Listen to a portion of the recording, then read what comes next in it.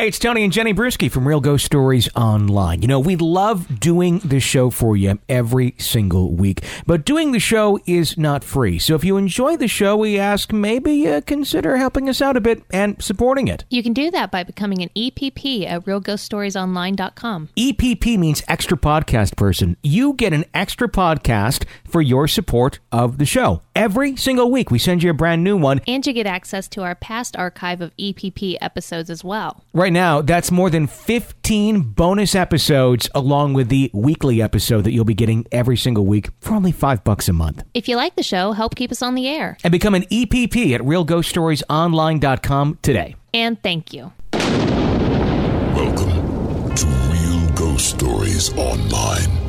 Call in your real ghost story now at 855-853-4802 or write in at realghoststoriesonline.com. You're about to enter the world of the unknown and quite possibly the undead.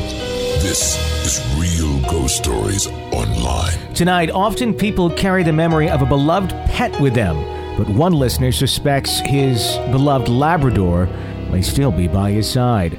Could the close proximity of a family to their deceased loved ones be the reason for strange occurrences in their home? Things get very confusing when a twin sees a doppelganger of her twin sister. And is it possible that the energy of a co-ed dorm is responsible for the increase of hauntings on campus? Those stories, your calls, and more tonight on Real Ghost Stories Online. Tony and Jenny Brewski joining you once again. Hello. Hi, how are you? Good, how are you? I am cookied out. You're cookied out? I'm cookied out. Never.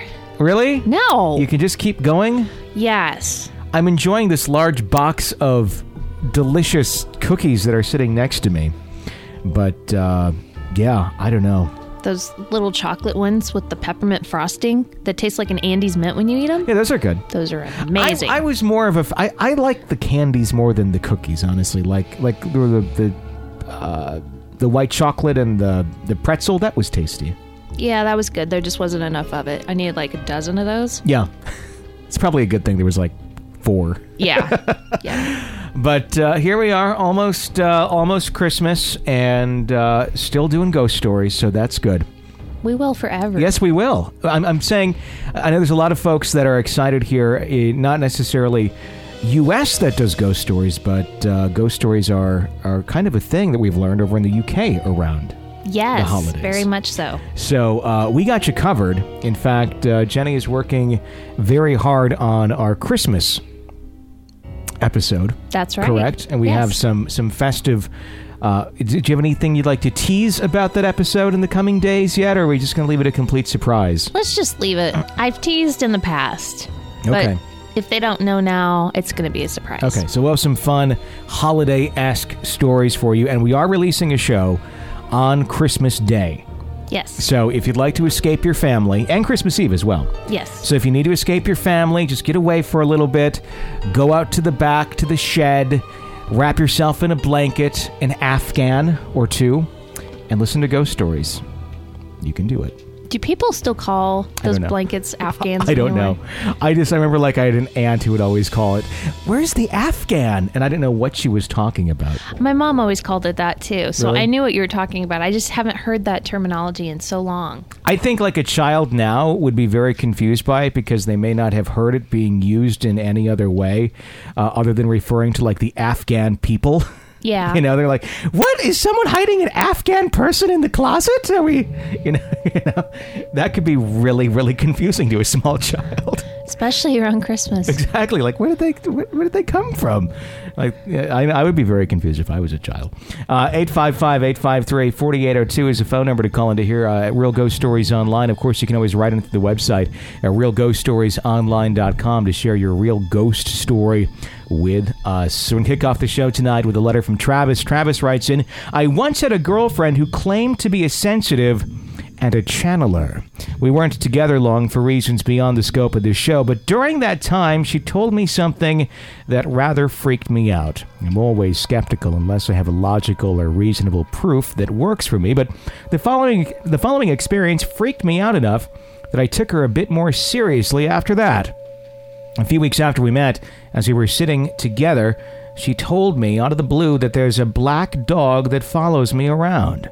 I've never told her about Blackie, a dog I had when I was a child whose death utterly devastated me for years previously. He was a black lab and my best friend for many years and always followed me around like a shadow when he was alive. He died while I was away and wasn't told until I got back.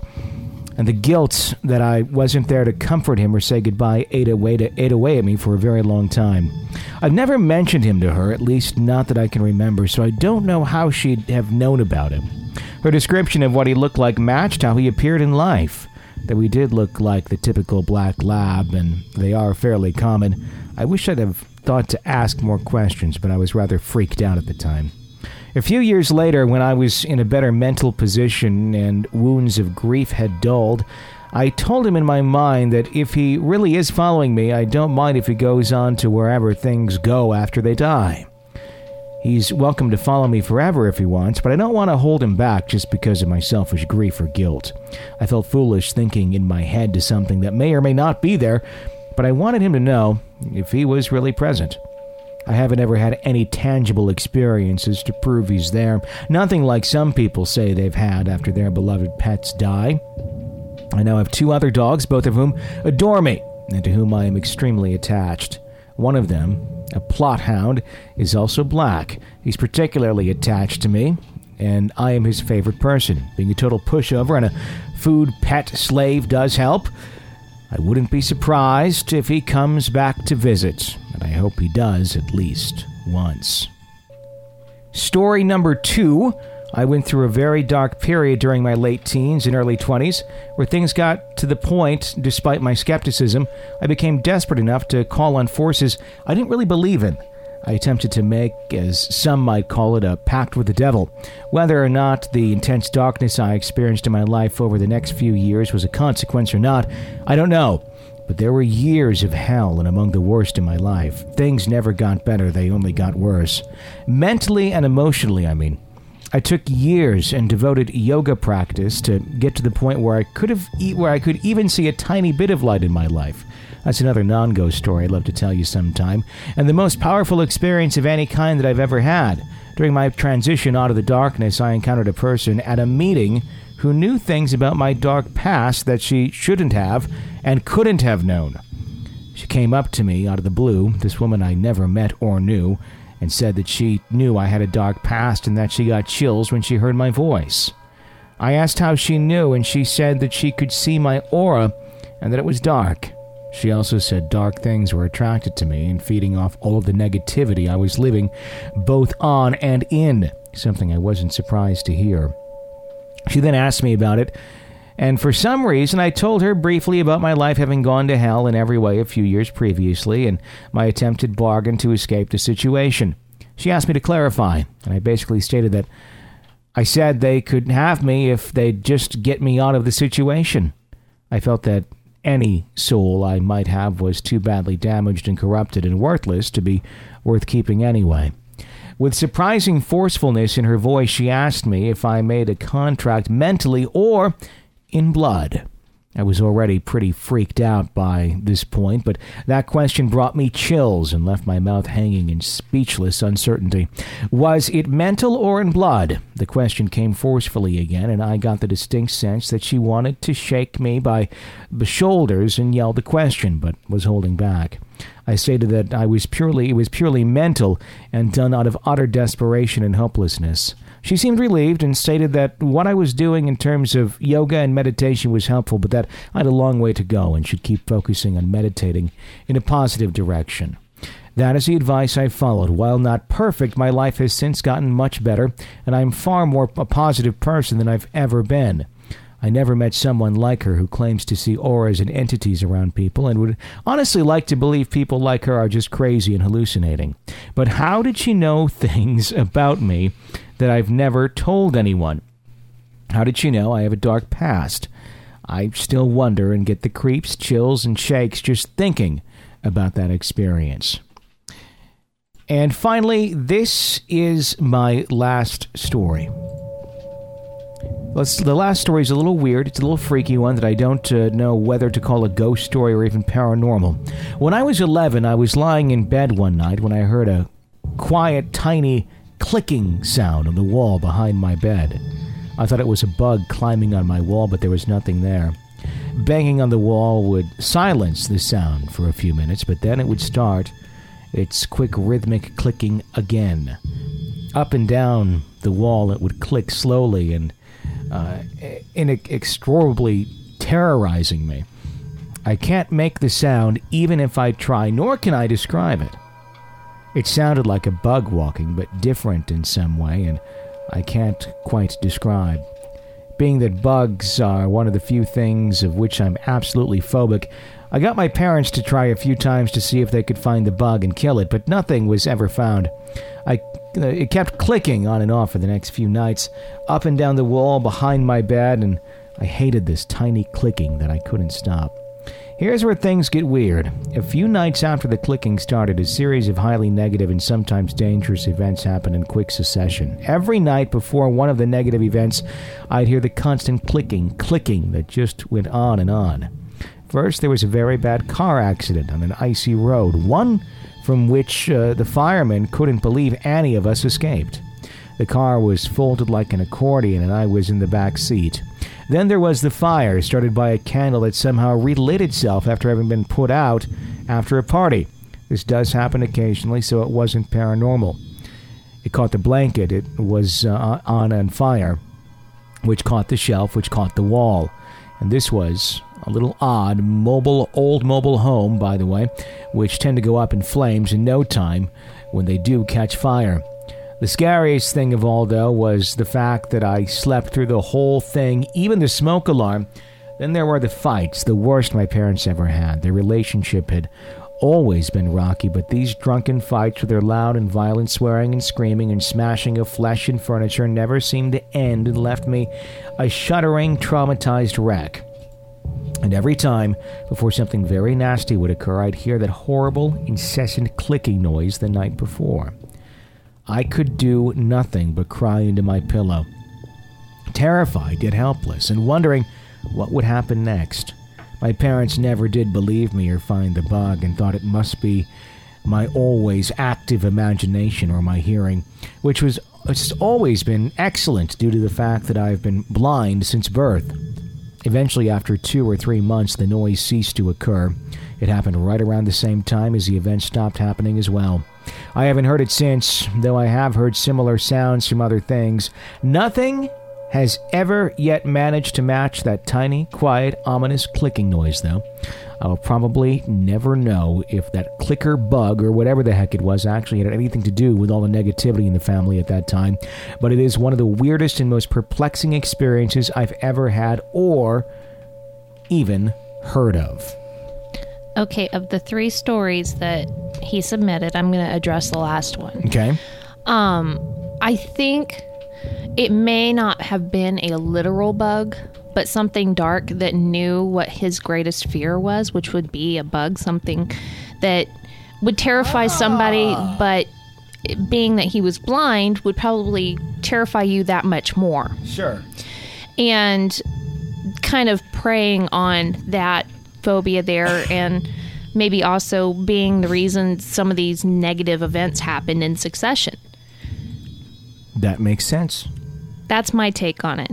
So, have you ever had an unexplained sound coming out of your walls? Yes, I have. I mean, other than the kitchen where we had clicking in there and we kind of determined it was probably a mouse? Yes, as a child. Okay. Growing up in the house out on the lake, I had what sounded like a mouse in my wall. And when I was laying in bed, my wall to my right, half of it was the front entryway and half of it was the side of the house, okay? Mm-hmm. So the part where the side of the house exterior would have been, it sounded like a mouse had gotten in the wall, which this was in the cold weather, so that makes sense. And I could hear it. I could hear it scurrying around in the wall, scratching. It bothered me. I told my parents about it. It didn't bother me until it sounded like the little thing had figured out a way into my room and was walking on my keyboard to my computer, an old 90s keyboard where it's clickety, clickety, clickety. Yeah. And I was too afraid to turn the light on. And of course, my dad, I told him the next day, he's like, why didn't you turn the light on? Because I was afraid of seeing what was going to be on my keyboard. Mm-hmm. I don't know how I managed to go back to sleep, but I did. Was it evil? Was it just a mouse? I think it was just a mouse. Okay. It didn't last very long. But I was terrified when I could hear it in my room. Yeah, it's kind of gross. You don't know where it's going to be. You're going to walk out, step on it. It's going to jump you or something. Yeah. I had one occurrence when I was a kid, and it was in my bedroom at my parents' house. And when I was reading that story, it brought back some of the memories of that. And I was just thinking of that and then the logistics of what I'd always kind of written it off as. And the logistics that I had written it off as don't make any sense now that I look at it. Okay. Correctly. I was, I don't know, probably 6 or 7 years old at the time. And I was in my bedroom. My bed, the back was, it was pretty much in the middle of the room, bed frame, the headboard against the wall. And the wall that it was against was an exterior wall. But below that exterior wall, it was a second floor, and then down and over there's a garage. So technically my bedroom actually is kind of backed up to an exterior wall, but below it was another floor that was the first floor garage. Anyway, I heard this knocking that was very distinct. It was, and I don't know how many times it knocked. I wasn't counting. Because I know the next question is that, was it 3 times or whatever? But it was very, and it sounded directly above my head. I mean, it wasn't like someone was knocking on my room. Because you knock on my room door, it was one of those hollow 1980s doors that are just kind of shittily made. And you can tell what that sounds like. It's kind of a hollow knocking. This was clearly knocking on the drywall is what it sounded like right above my bed. And it just kept going in like successive order. It knocked, stopped. And I like freaked out, hide under my pillow or hide under the blankets. And then it did it again. And eventually I did fall asleep, and I think it just stopped. But it only happened for one night. Never happened again. Nothing paranormal. I didn't, get out of bed or respond to it or ask or knock back or anything like that. My logical side said, well, there's trees out there. Maybe it was just a tree blowing and knocking against the house. That would be impossible. There's not a tree branch that reaches that far over. Because my mind's eye, I was picturing the room actually as all the way on top of the garage, where it is not. If it was over there, yes, there's trees there. It's not there. I don't know what the hell it was. And you didn't go look out the window to see if the Salem's Lot people are floating there tapping on your window? Exactly. I don't think I even knew what Salem's Lot was at the time, but it did freak the hell out of me. I don't know. That was one of the other weird, I guess, somewhat unexplained experiences I've had in my life. It really goes absolutely nowhere other than there's some knocking. I mean, that's a story that wouldn't otherwise make our show unless it was coming from me. Sure. But yeah, it was... Yeah. I don't like unexplained noises in walls. It's never a good thing. Yeah. Anyhow. 855-853-4802. Especially voices in walls. That's one you don't ever really want to have. You don't want to have the voices coming out of the walls. I don't ever have those. You never have those? No. Every once in a while, when I'm in the bathroom, and I'm kidding. No. Yes. Bonnie writes in, until 10 years ago, my parents lived out in the country about a half. I will say this, though, about our bathroom. Seriously. Okay. In the master bathroom, the toilet has its own little stall, essentially. It's, water closet. Yeah. Is that what it's technically called? I think so. Okay. Yeah. That room, for whatever reason, picks up every noise in the house. I don't know if it's because it's so small and just the vibrations of it that it just kind of... But you can hear, anything and everything in the house in that room when the door is shut and it's quiet. I got news for you, Tony. What? That sound goes both ways. Well, I knew that. I mean, that's why I try and, make noises that are, melodic. That's special. Anyway. I try and fart Christmas carols. Okay. Bonnie writes in, until 10 years ago, my parents lived out in the country about a half mile from a cemetery where most of our relatives were buried. My father's cousin Merle died suddenly right after he turned 50. They were very close, and the death was hard on Dad. Occasionally, he would even stop at the cemetery to visit Merle. About a month after Merle passed, things started happening at my parents' house, usually when my mom was home alone. She'd find the locked sliding door standing open. Lights around the house would flicker. One morning, after she made the bed, Mom saw an indentation on the covers as if someone heavy had been sitting on the edge of the bed. One day, she called me very distressed. The back door had popped open.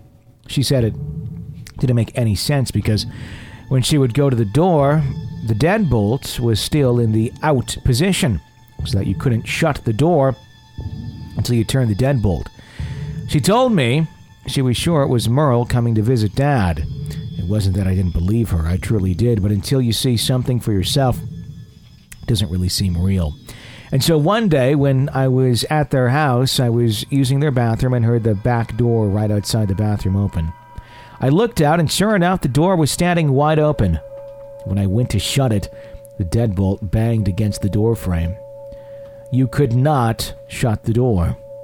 I pushed against the bolt, and it didn't move. There was no way for that bolt to come out of the housing without it being turned. I ran out to the living room to tell Mom what had happened, and she said, "Well, he always loved you. Looks like Merle wanted to say hello to you." Things went on, and one night Mom was particularly upset. The lights had been flickering, and Dad had spent most of the day rewiring the lights on one wall. Sure, that was it. It was just an electrical problem. When it kept happening, my dad, in frustration, yelled, "Damn it, Merle! If you want to visit, that's fine, but stop screwing with the lights." Mom said they went to the living room to find the sliding door open and nothing ever happened again. Until a year later. My dad had a sudden, fatal heart attack. The night after he died, I stayed at their house in the guest room. Mom said she woke up in the middle of the night and found the sliding door open again.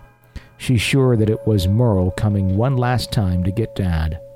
Nothing happened after that, and shortly after, she sold the property and moved to town. I miss my dad, but it comforts me to think that maybe Merle did come for him. I think that's a comforting thought, and it's probably realistic. Maybe Merle knew that Dad was going to die. And he wanted to be there to help him get to where he needed to be. Yeah, didn't we have a story similar to that the other day where we were talking about that, where we're wondering just how much are folks on the other side we did aware of our future? Yeah, it was about a ghost of a little boy who had drowned, and the ghost of the little boy was still hanging out with his friend who had long grown up and was now, 50, 60 years old, and was kind of waiting around for this friend to die, which he did in the, relatively short term after seeing this little boy ghost. Because the man actually knew who the boy was. And so we were kind of wondering then, okay, how much can they see into the future, and do they know that these things are coming? That kind of plays into that again. It does. Very interesting story. Thanks for writing in and sharing that with us. If you want more ghost stories, please become an EPP. That's an extra podcast person. You get bonus episodes sent to you every single week. You get access to our complete archive of past EPP episodes and video. This next week, it will be 18 episodes that you get in that email. It's only $5 a month, or you can sign up for the full year at $60. Completely up to you, whatever you like. It's right through PayPal. Simple, quick, easy. You keep our show alive, and you get a bunch of nice little extras there as well. Numbers 855-853-4802. Let's go to a caller. Hello. Hi, Tony. Hi, Jenny. I just learned something tonight. I guess it's been out there for a while, but my friend and I just left her house, and we were talking about Google Map things. We saw this article on Facebook about, the funny Google Map things, and she told me about, it's called, the Tiki Troll. And it's Nancy France, sorry. And Nancy France, and I guess there's this thing on Google Maps. And it's a certain location. If you Google it, you'll find it, because she Googled it and we found it almost instantly. It's called the Tiki Troll of Nancy France. And it is a image of this alien looking creature. He kind of looks like a surfer dude a little bit, like a tiki guy. It's tan skin. It has like straw hair and like bright blue eyes. And it has like an alien body. And Google actually blurted out this image from Maps because it got so much buzz from it. But I was reading some articles with my friend, and her and I were reading them, and it said that it had something to do with this kind of spirit. I can't remember the name of it, but it's something like ancient. And so I thought I might tell you guys about that so you can do your own research and see what you think about it. But it's pretty freaky looking. So I wouldn't recommend looking at it before bed because it's really freaky looking. It doesn't look malicious or anything. It's just creepy as hell. But thought I'd share that with you guys. Thanks. Bye. Thanks for calling in and sharing that interesting find there out on Google Maps. Okay, what'd you find out about it? Okay, so I did it. I Googled the Tiki Troll of Nancy France. Okay. And it is a creepy looking thing. Now, you can try and look it up. I think it's on Google Earth, but they have it fuzzied out because apparently there was so much attention drawn to the street view on this. And so if you just Google it, somebody's taken like a screenshot and they show you what it looked like. Okay, so to me, it looks like, for anybody who remembers the old Twilight Zone movie from the early 80s, maybe late 70s, there's a part where John Lithgow's on a plane freaking out because there's this creature on the wing of the airplane, and he's the only one that can see it. It looks just like that creature. It is so creepy. Okay, I'm going to guess here this is nothing more than a Halloween prop that somebody had put up outside on a balcony. That's my guess. It sure got a lot of attention, though. It sure as hell did. I mean, it is freaky, and you're right, it does, because I just saw another image from the movie you were talking about there. And it does look a lot like that.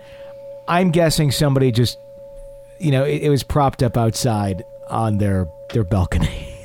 That's my guess. Yeah, but it's funny. It is funny. I mean, never say never on this show by any means. But that is very interesting. There's a lot of abnormalities if you look up the strange things that like people have found on Google Earth. Uh-huh. There's a lot of weird things. Have you ever seen the Google Earth cars that drive around? Yes, I have. I've seen them drive by the radio station back when they did one day. I'm like, what the hell is that? I was like stuck behind it for a little while. And, yeah, they're interesting. Yeah. And actually now, I just read something the other day that the Google Earth, the 3D view has just gotten a lot better in some cities. It was kind of like very bizarre-ish looking and textures were a little bit off. Uh-huh. It's gotten really good. They're slowly releasing it in some cities in more of an HD model. Uh-huh. But it's getting scarily good of just how nice it looks as far as being an actual rendering in 3D of a city. Did I ever mention we had a listener way back when I first started? He wrote in that he looked up Leadville, Colorado. Remember when we talked about that? And it's a strange image that you see street view from like the main street. Mm-hmm. It goes from being in color and then it fades to like black and white, old-timey looking days. It's pretty creepy. It's just an optical illusion, but it looks like you're going from present time to old time. Really? It does. Especially knowing how creeped out I was by that town. And I'm sorry anybody who lives there. I know all about being proud of your town, but I just got more weird vibes there than I had in a long time. You did? I did. And I really didn't have any weird feeling there. I just kind of felt, this is a mountain town. It's not... My last straw was when something knocked the glasses off my daughter's face. I was done. We got in the car and we left. That's true. Yeah, I do remember that.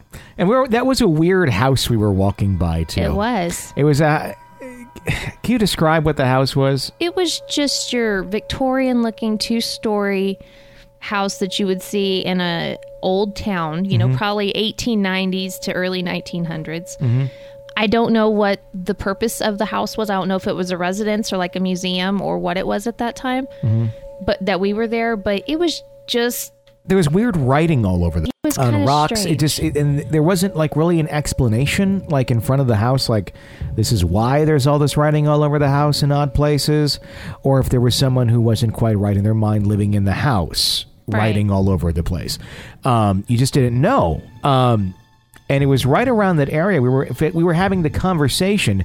You had just said you didn't feel comfortable in that town. No. That you just kind of felt off. And it wasn't anything against the people. The people were very friendly and everything. But you just said you kind of felt like a weird presence. It was the energy of the town. The energy was odd.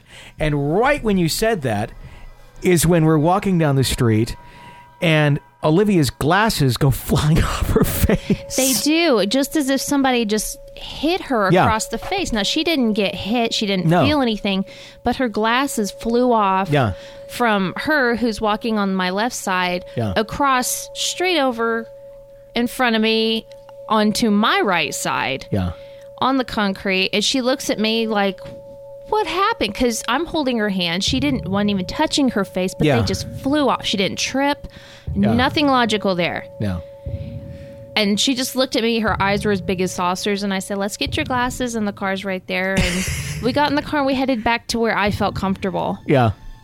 Which was in a shack in the middle. It was about 40 miles down the road to a different town. Yeah. That was odd. Yes.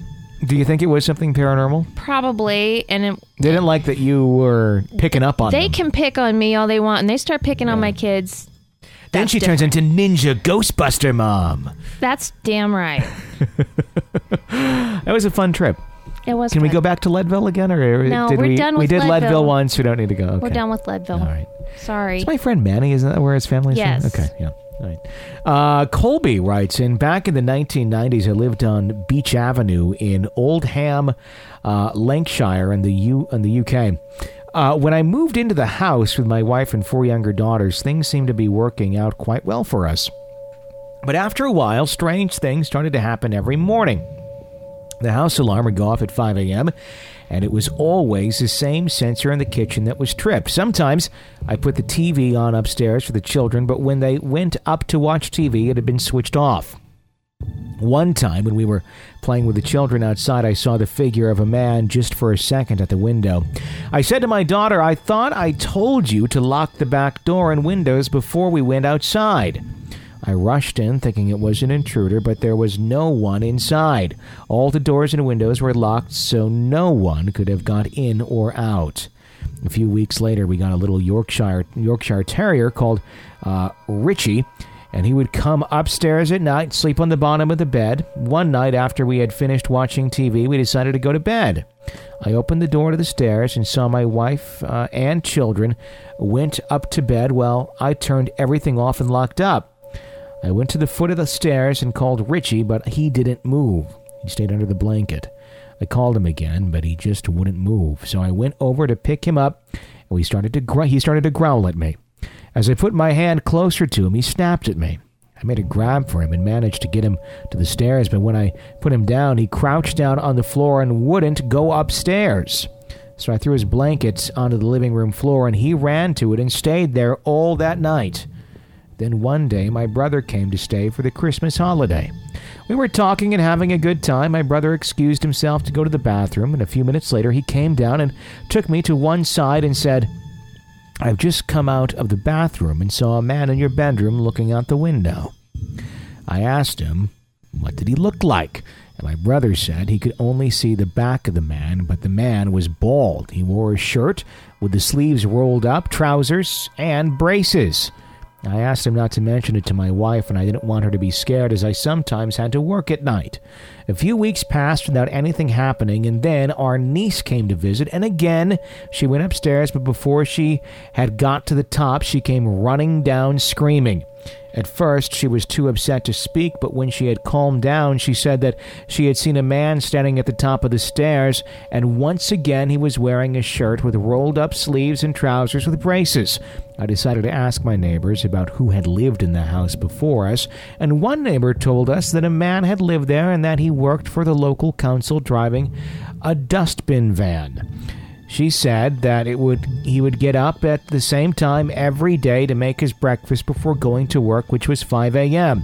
And when I asked her to describe him, she told us he wore a shirt and sleeves, rolled up, trousers, and braces most of the time, and he loved tending to his garden. And he would often chat to anyone who came by, as he was a very easygoing man and would help anyone out if he could.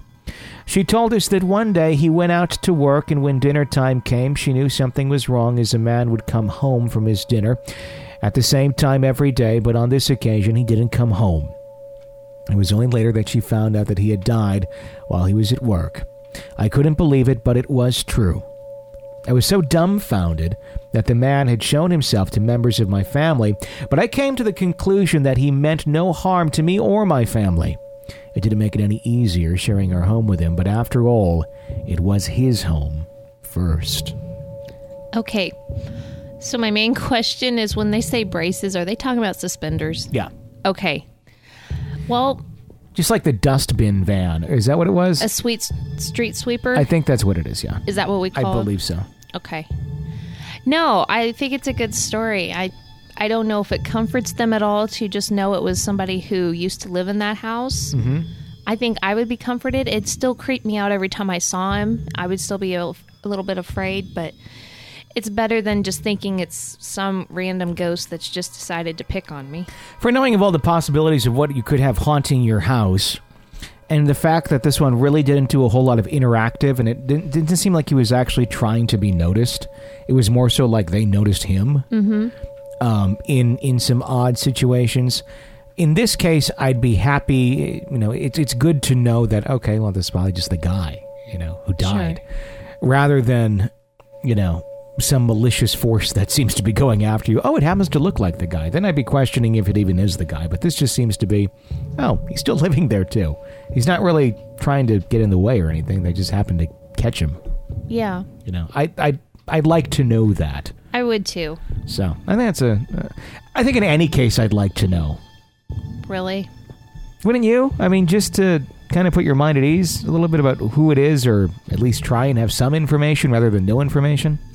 I guess so. If you're going to cohabitate with something like that, I guess getting to know it, maybe what it liked, what it hated, would be helpful. What it liked to eat. You can make its food and put it out for it. If only it, if it can only enjoy just the smell of it cooking, that might be... Oh, there's that one we had a while back where it was eating food. Chicken wings. Or chicken, right? Something like that. Is that what it was? Yeah, I remember that.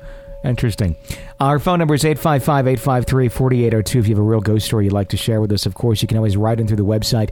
That's realghoststoriesonline.com. And if you haven't done so already, please press the subscribe button on whatever platform it is you're listening to us on. That way you won't miss any episodes of the show. They'll come directly to you, whether it's iTunes, Stitcher, YouTube, whatever it may be. Press subscribe now if you like it. And then you don't have to search for us every time. We just show up right there in your playlist. Sam writes in, hey guys, after sharing my story about New Orleans, I wanted to give you all a follow-up to clarify a few things that I forgot to share after talking with my husband about it. This is special. This will make you really want to go down there in a hurry. Are you being facetious? I'm being a little bit facetious. Okay. Yeah. Namely, the name of the cemetery. The name of the cemetery is Potter's Field, or more specifically, Holt Field. They call it generally a potter's field because that is the term for a common grave. Oh, that's nice. Which is a place for the burial of the unknown, or for people who cannot afford a burial site. They call it a potter's field because that is a biblical term for a field that is useless for growing and was used for extraction of clay for a potter, ideal for a burial site. This cemetery is one of the only below-ground cemeteries in New Orleans. Many of the people buried there were people who died violently, which you could imagine would be a breeding ground for hauntings. When I was discussing the femur bone, Mary, the tour guide, told us that she always checks the dumpsters for bones and she puts them back into the cemetery. Oh, God. Excuse me, group, while I go over here. Oh, look at this. It's a clavicle. Let's go put that back over here. Does anyone want to carry the clavicle? Yeah. It's like show and tell. Can you imagine? I would be the kid that would go to that cemetery to grab something for show and tell. That would be horrible. I bet you a lot of dogs go and I'm not even joking here. I bet you dogs, that's a hotbed. I bet they show up and they're taking human bones out of there all the time. And people are thinking, oh, look, Rufus got a big one from the Petco. Nice leg. Yeah, I could see that. And they probably have no idea. No. Especially after a dog like gnaws on a bone long enough, it gets kind of worn down. Unless you're doing medical testing on it, to determine what type of bone it is. Yeah. Anyhow. Continuing on, like most sites in New Orleans, people are buried on top of one another. Here, that's interesting. How is it, though? Is it like, are they all facing up, or do you face down on the other person? Or is it like head to toe, like,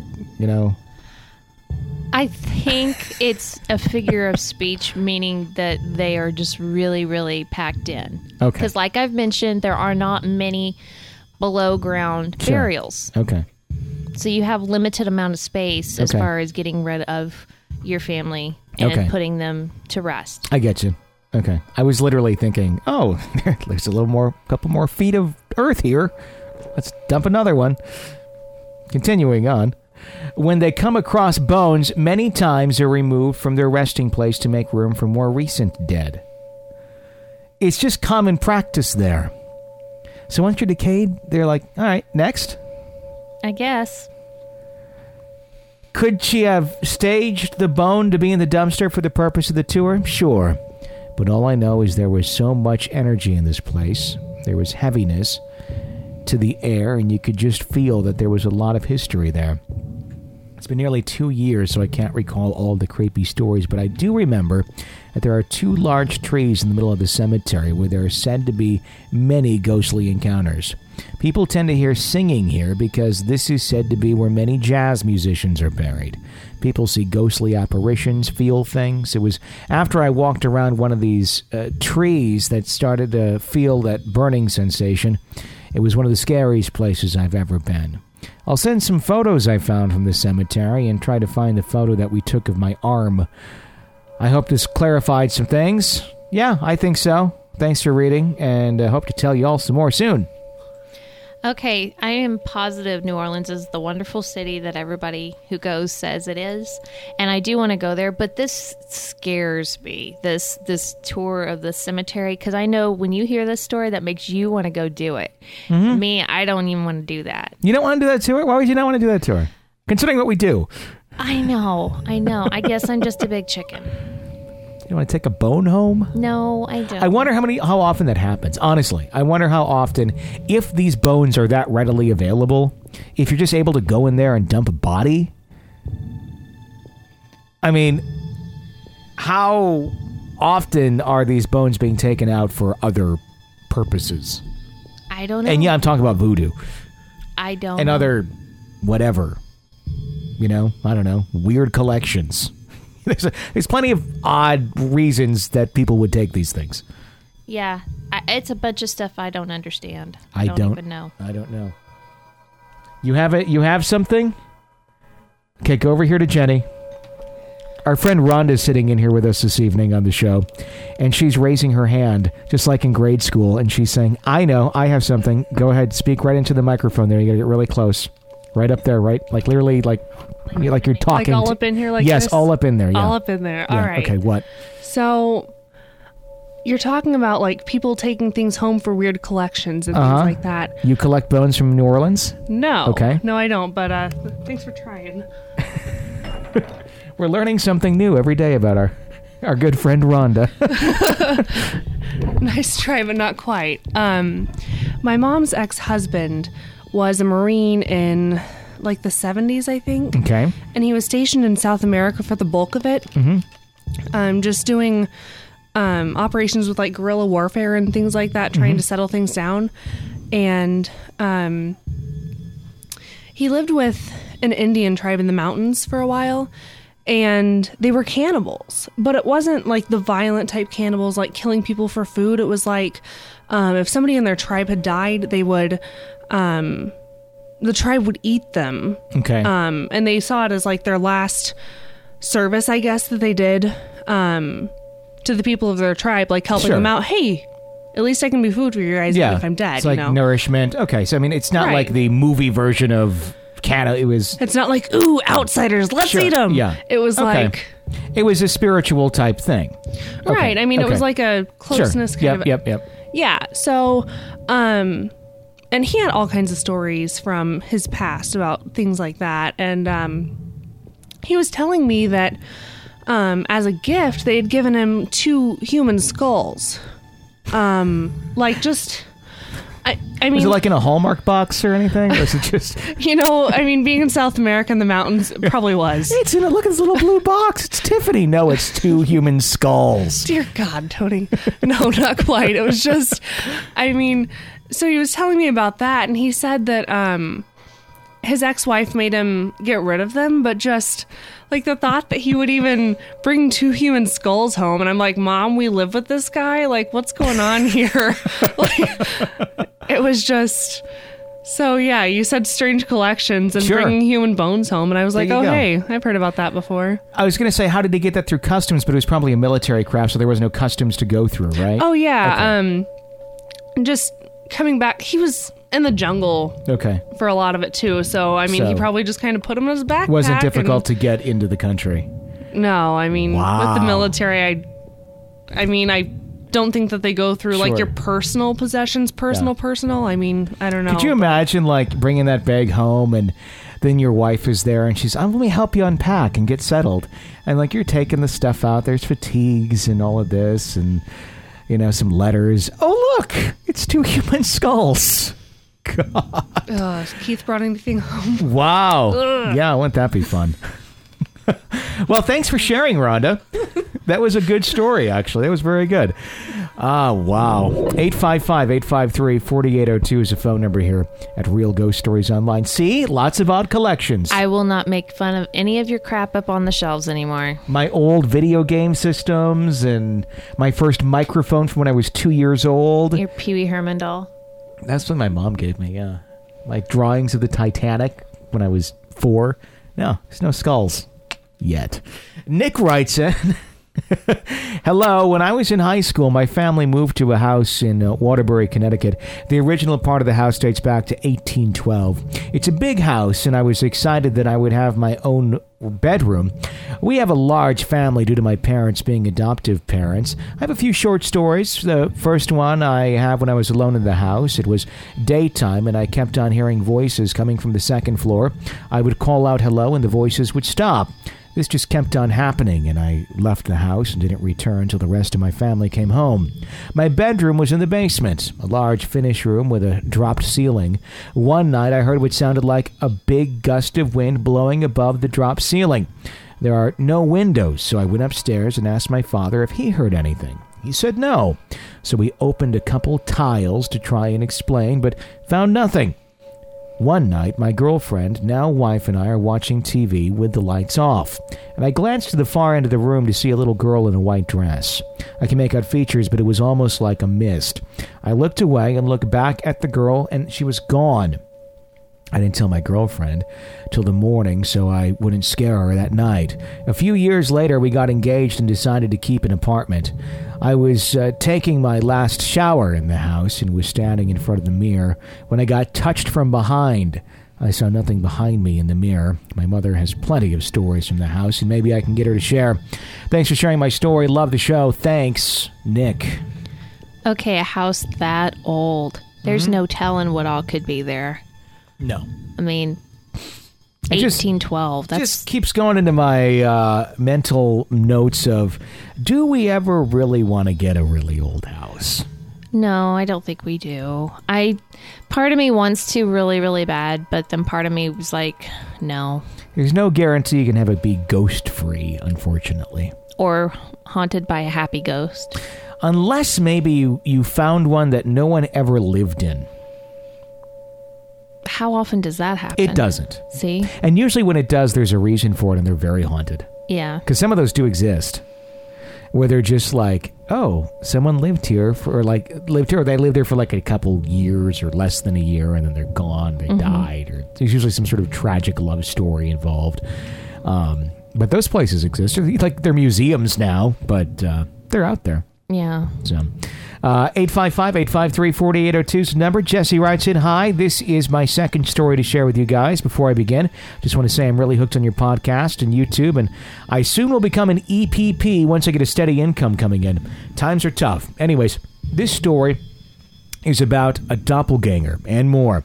I heard an episode of a student showing up in an exam meeting, and you guys wanted to hear other stories of doppelgangers and if there was any other thing they do besides show up only.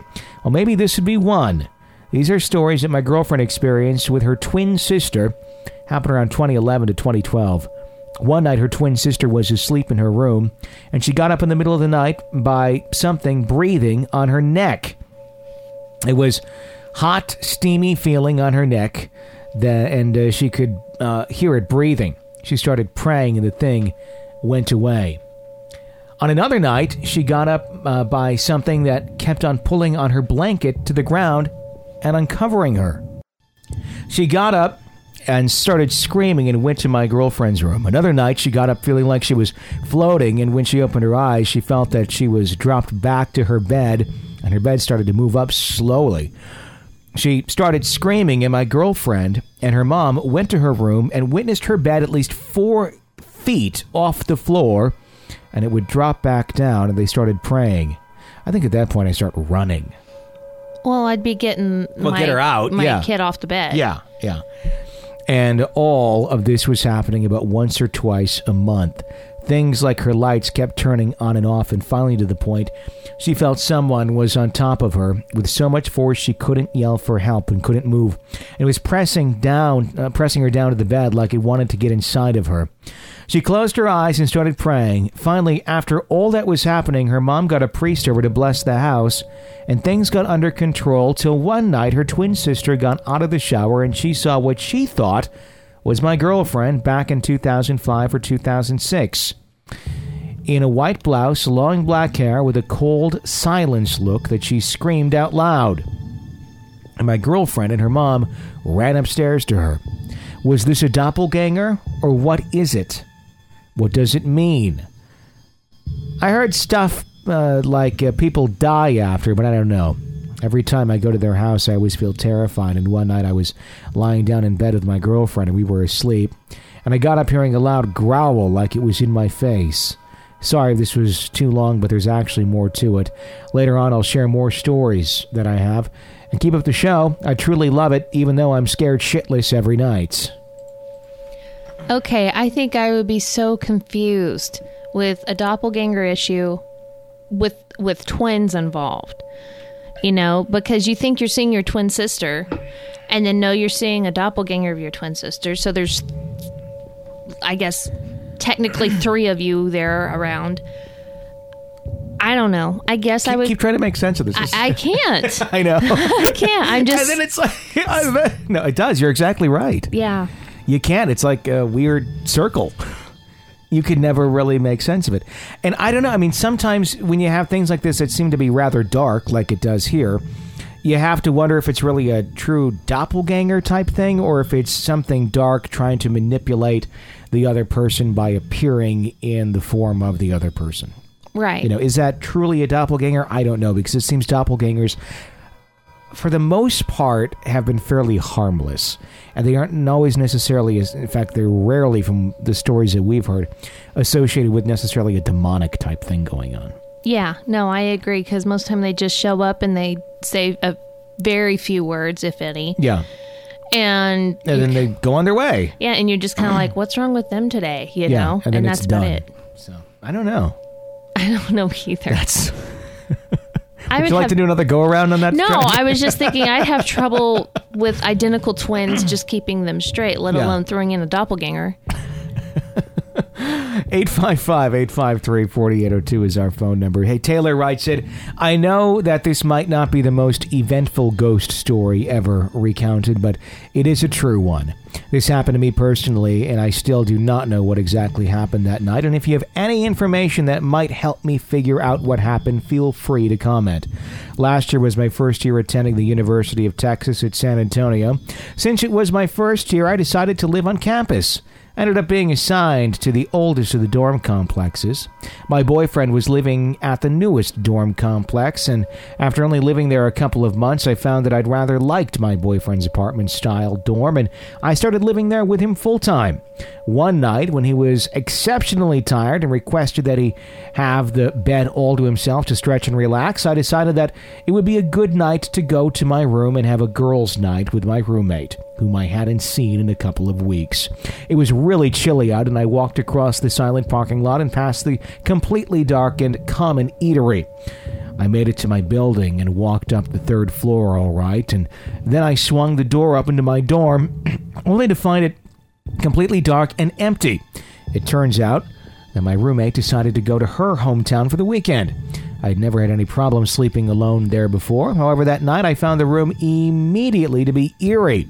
I had the feeling that every time I had my back against one part of the room, there was something waiting there. My boyfriend requires that I call him when I arrive at my destination after I've been walking alone, so I did just that.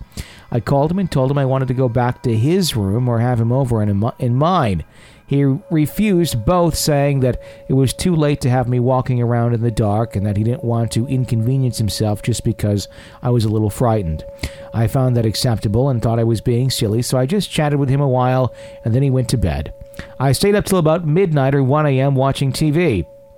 When I began to get sleepy, I got up and turned off all the lights because I could not fall asleep with the lights on. I fell asleep quickly, and I was sleeping fine until something really strange happened. At around 3 or 4 a.m., I was awoken by the feeling that there was something in the room with me. I was not jilted. I was not jilted wide awake, as in the case in most ghost stories. I just sort of opened my eyes and lay there with a really blurry vision for a few moments. My mind was really hazy because I was still sleepy. Then a feeling of terror came over me. I can make out an amorphous black mist or a shade that creep up over me as I lay in bed. It had to have been really pure black because the room was completely dark and I still saw this misty entity. I was horrified and drowsy all at the same time. If that's not enough, I was paralyzed. I wanted to talk or to scream, but nothing would come out. I wanted to move my arms in front of my face, but I couldn't even move my arms, not even an inch. I stayed there for a moment, trying to will myself to move, but it just wasn't happening. Within a few seconds, the shade disappears, and I could move, albeit very shakily and with much effort. I decided that even though I was shaken, that it was probably just my imagination, so I reached up slowly and turned on the light. I left it at that. I woke several hours later and told my boyfriend about it. He said I was just dreaming. I told my dad about it some weeks later, and he too said that I had been dreaming. I know I was not dreaming. When I awoke the morning after my encounter, the light was still on just as I had left it after I'd been terrorized that night. I recalled everything that happened, and I just know that I hadn't been dreaming. Here I am just about an entire year later, and I'm still clueless as to what happened. I did a little bit of research and have found no evidence or records that anyone has ever died in that building, although I guess it wouldn't be publicized. Some weeks before, my roommate had told me that she had seen an apparition in the room while she was sleeping alone.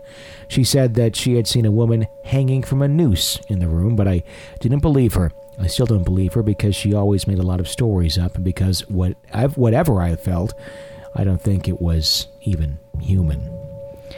Okay, first of all, I have to say hook 'em horns, since they referenced UT. Okay. And other than that, I don't know that I'd be so quick to write off the roommate's story. You know, there's obviously some paranormal stuff going on in the dorm. Mm-hmm. So I wouldn't say that I wouldn't discount her story just because she has a tendency to maybe bend the truth, since she's seen something too. Yeah. Yeah, and I completely agree. The other thing that she's exactly right. She's not going to find anything publicized about a suicide. No. And I wasn't aware of this, that I mean, unless it's like someone famous or there's something foul play involved or some reason to publicize it, they don't get published. No. In most cases. So in a large building like that, there could have very likely been several. I mean, I'm not saying there was for sure, but there very well could have been. And there'll be no record of it. For anybody to search. For anybody to search. Yeah. Yeah. Unless you did research on every single individual that was ever in that building and where are they now, you're not going to find a record. No. Of that. Which is an interesting thing when it comes to talking about ghost stories and records of buildings. Because people are always talking about, well, I looked up the records on this and nothing came up. well, that's a record that doesn't really exist. That, or it was never Publicly. made public. Yeah. Publicly. So that you're not going to be able to find it unless it was a murder-suicide or something else happened along with it. Exactly. So, just because you didn't find any records doesn't mean that there's nothing that could have happened there. Right. So, I don't know. And I have to say, I think the boyfriend's a bit of a jerk. Because as scared as she was... I agree. I'm wondering how long they were still together, or if they are still together after that. Yeah, he was like, go back to your room. I don't care how scared you are. I understand him telling her not to walk across campus. Yes. That's a good move. But it was a bad move to go, it's going to inconvenience me. Mm-hmm. You're a college kid. Your girlfriend's asking you to come sleep with her. You probably should go. Just a thought. Yeah. I don't know. Just a thought. That does it for this episode of Real Ghost Stories Online. If you like the show, please subscribe or please become an EPP. That's an extra podcast person. You get that bonus episode every single week sent directly to you. It's only $5 a month. Support the show, keeps us on the air, and you get all those nice little extras. So check that out, realghoststoriesonline.com. Think of it as a Christmas gift. Yes. To yourself. And to us. Because we work all year trying to give you the show and give you the creeps. So help keeping that alive is something we are very, very grateful for. So, or maybe even give the gift of ghosts if you want to someone else out there that in your life enjoys paranormal. I know. Check it all out, realghoststoriesonline.com. Until next time, for Jenny Brewski, I'm Tony Brewski. Thanks for listening to Real Ghost Stories Online.